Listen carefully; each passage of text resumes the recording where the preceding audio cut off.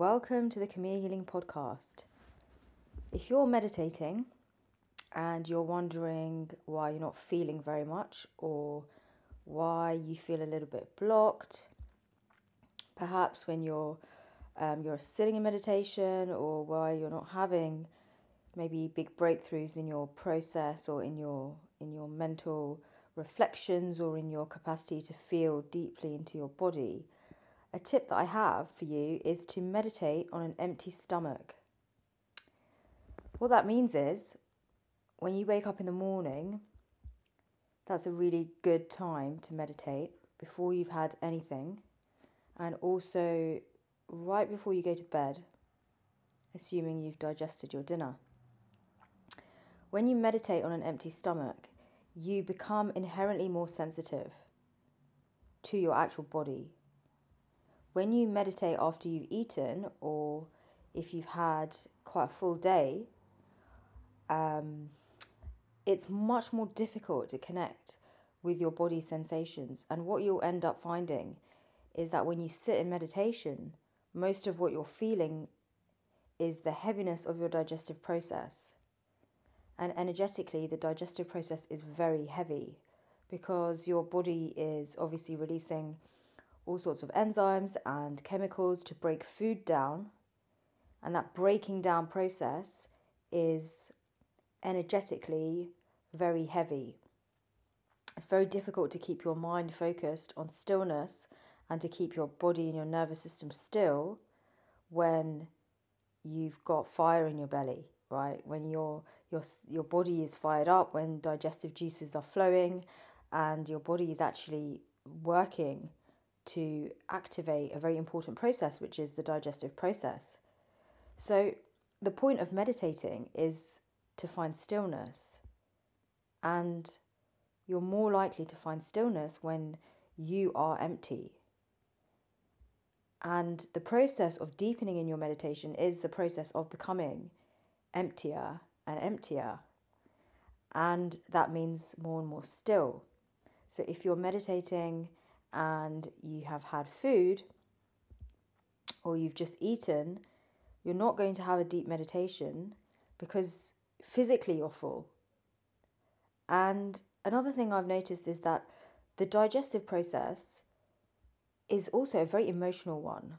And you might not immediately think that because you may not really be deeply in tune with your personal process of digesting food and how that makes you feel. And maybe for those of you who have become aware of how certain foods make you feel, and you've developed a sensitivity to that, and have refined your diet, have refined your process, you will know that food and your process and relationship with food is a very emotional one. Maybe you've overcome emotional eating habits, etc. And actually meditating on an empty stomach is a really powerful way to get in tune with that, really get in touch with your own emotional eating patterns. And also a way to overcome and conquer them so that you can become more aware, become more perceptive, become more accepting of yourself, your feelings, your innermost feelings, your inner state and your energetics, without the distraction of food. And this is why in pretty much all religions there's an element of fasting, and the times and the periods where people fast are considered very deeply sacred and revelationary. And that means, by revelation I mean you reveal yourself to yourself.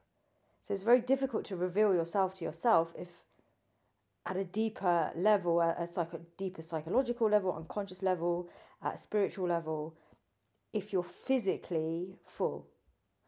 And that's because your physical body is the most dense vibrationary plane that you can become aware of. And it's often hard enough for people to feel the physical body and interpret sensations from the physical body, let alone the subtle body.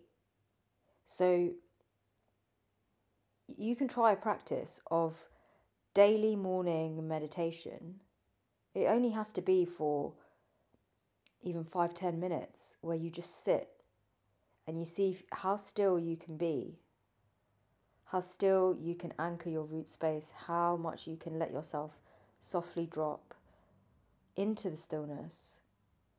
And you'll notice the difference when you haven't eaten anything.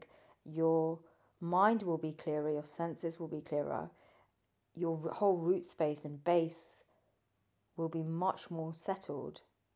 And actually then what you do put in your body, you're going to be doing that from a place of fulfillment rather than a place of need and a place of desire. Now, why that's important is because often at a sensation level, we confuse our innate needs and desires. We confuse the interpretation of our own sensations. So, for example, we may actually be feeling something emotionally, but then we kind of confuse it for hunger. So we might then go and eat and then feel, oh, I really didn't need to do that. I didn't need to eat that. Now I feel overwhelmed. Now I feel full. Now I feel uneasy within myself. And that's because we're confusing sensation. Because it can be, I've had clients who've come to see me who have had challenges with eating and with their eating habits and patterns, and it's been because of the way that they were fed in earlier ages, in childhood, or the way that they were breastfed or not breastfed, and really how forthcoming food was, how forthcoming nourishment was, and what they perhaps had to do to numb particular emotions or sensations, what they had to do to feel safe, and how that relates to feeding and how that relates to food, and also how that relates to the digestive process. When it comes to the gut and the brain and the connection between our gut and our brain, we can become very clear and very focused when our gut is clear. When our gut is full, and you'll know this from your own experience, and you've had a bad week of eating, or maybe you've been traveling a lot and you haven't had access to what you'd normally like to cook, maybe you've just fallen off the bandwagon, you'll notice that you yourself mentally don't feel like you're in a place of stillness, clarity, ease. It's like an uncomfortableness within. And people who have digestive issues for a whole range of reasons will often experience this as an ongoing state of this deep unease. And we hold emotions in our gut. We hold unprocessed emotions in our gut.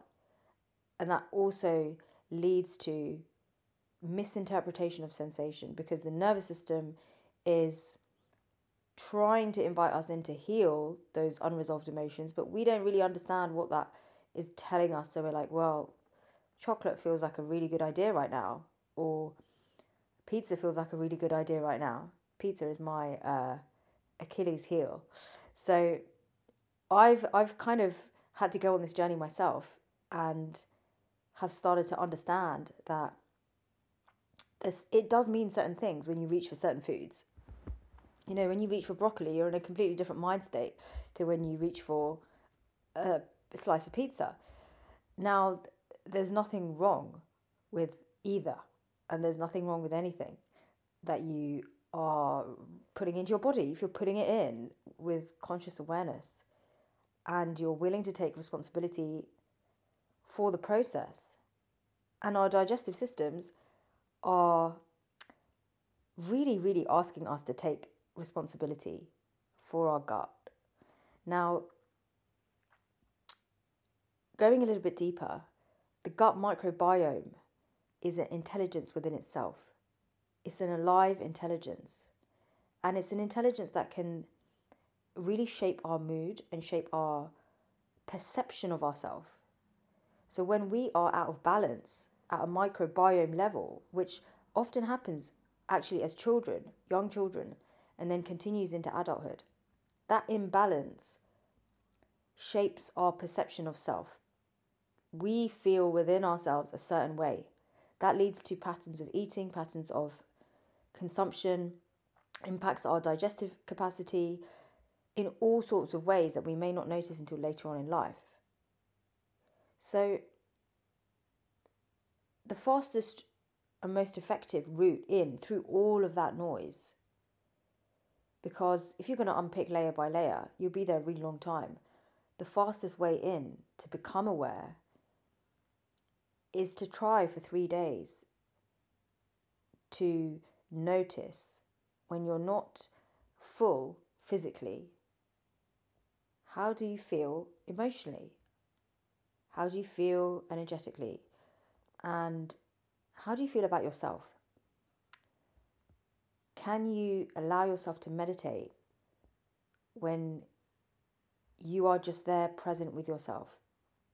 You've been empty physically for, say, 12 hours, you've just woken up. How does it feel to be present with yourself? And even if you give yourself that 5-10 minutes in the morning or 15 minutes in the morning where you just sit and let yourself get more and more still, it really set you up right for the day. Because I feel like we've been conditioned into these habits of, we wake up in the morning and the first thing is like, okay, we need a coffee or we need a tea, or in my case, it's I need a chai. I need to go and brew a chai.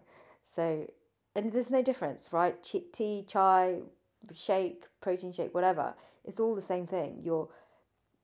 It's like a clutch that we lean on and we're like, okay, I need to have that in order to feel a certain way. And it's very powerful when you challenge that. It's a very powerful experience for you personally to go, oh, actually, I'm self-sufficient. And then you start to realize actually you don't need as much as you're taking in, because you already feel fulfilled. You already feel satisfied. You are then only choosing the things that are really right for you. And this is a journey. It's easier said than done. You're going to find days and maybe weeks where you're choosing things that you know are disrupting your gut, or you know are not making you feel still. Or you have weeks when you're out, perhaps entertaining or being entertained, and you end up having to eat out a lot, or you end up maybe you're drinking a lot. I'm not here to say do or don't do. I'm here to say experiment. That's really what I tell you guys all the time.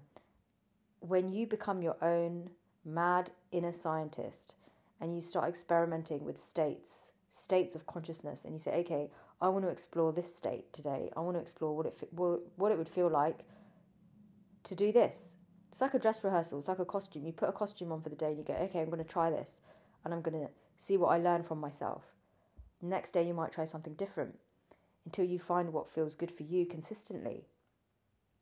And of course, notice that your body's changing. So I really had to get used to this notion of seasonal eating, because my body was getting very confused about how I would develop really good eating patterns in the summer, feeling really great and vibrant, and then in the winter I would try and eat the same things and I just really struggled. I'd be craving really like hot, heavy food, and the salads just weren't cutting it. And I I'm not talking about just eating lettuce leaves. I'm talking about really nicely prepared salads. And I'm like, why can't I eat this? And then I started to realize, well, it's December. It's freezing cold. You can't eat the same things that you would eat in the summer. So we got to work with the cycles. Same with the menstrual cycle. The things that you're going to be eating at different stages of your cycle, and I'll do a different podcast about this, are really, really important, because your hormones are fluctuating and the way that you're digesting is also fluctuating, and your process is changing physiologically and emotionally. So by tapping into that in a still space with a still stomach, you're going to notice things much more clearly. If you're trying to override your natural body, your natural process, and just eat all the way through the year the same thing in the same way, and just like fill up your body, fill up your stomach with things that you kind of suspect are not helping you or are disrupting your natural flow, I encourage you to try to be a scientist about it and experiment and try to find the evidence for yourself. Is there evidence for placing yourself in a particular state in the morning that allows you to feel a certain way about yourself? And see how it goes. The way that I cultivated this was really by noticing the shifts and noticing the difference in how I would feel. And I always do healing work when I'm more or less empty, because not only is it easier to feel, your senses, your energetic senses are much more heightened, but it's also easier to clear your field, your energy field. If you've had a big meal, there's too much movement, there's too much distraction in the field. So you really want to try to, especially if you are doing energy work and healing work, you want to try to keep yourself as still as possible and as empty as possible. Of course, go, enjoy yourself, go out. It's like, food is amazing. It's like I love cooking and experimenting with new foods and flavors, and it's a real beautiful art and therapy. I love it.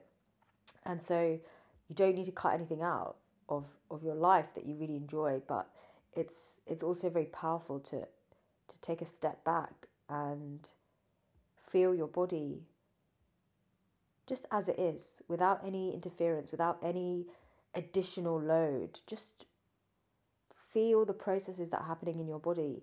Feel your own circulation, feel your own fluidic system, feel the fluid flowing up and down your spine. What does it feel like? We get so used to connecting externally with external sensation, external noise, external activation. We forget that there's this inner symphony that's incredibly intelligent, and that we have the capacity as human beings to actually feel and interpret. And this is really where somatic intelligence starts to become heightened, and where inner growth starts to really flourish. So I hope this is helpful, and I will see you on the next one.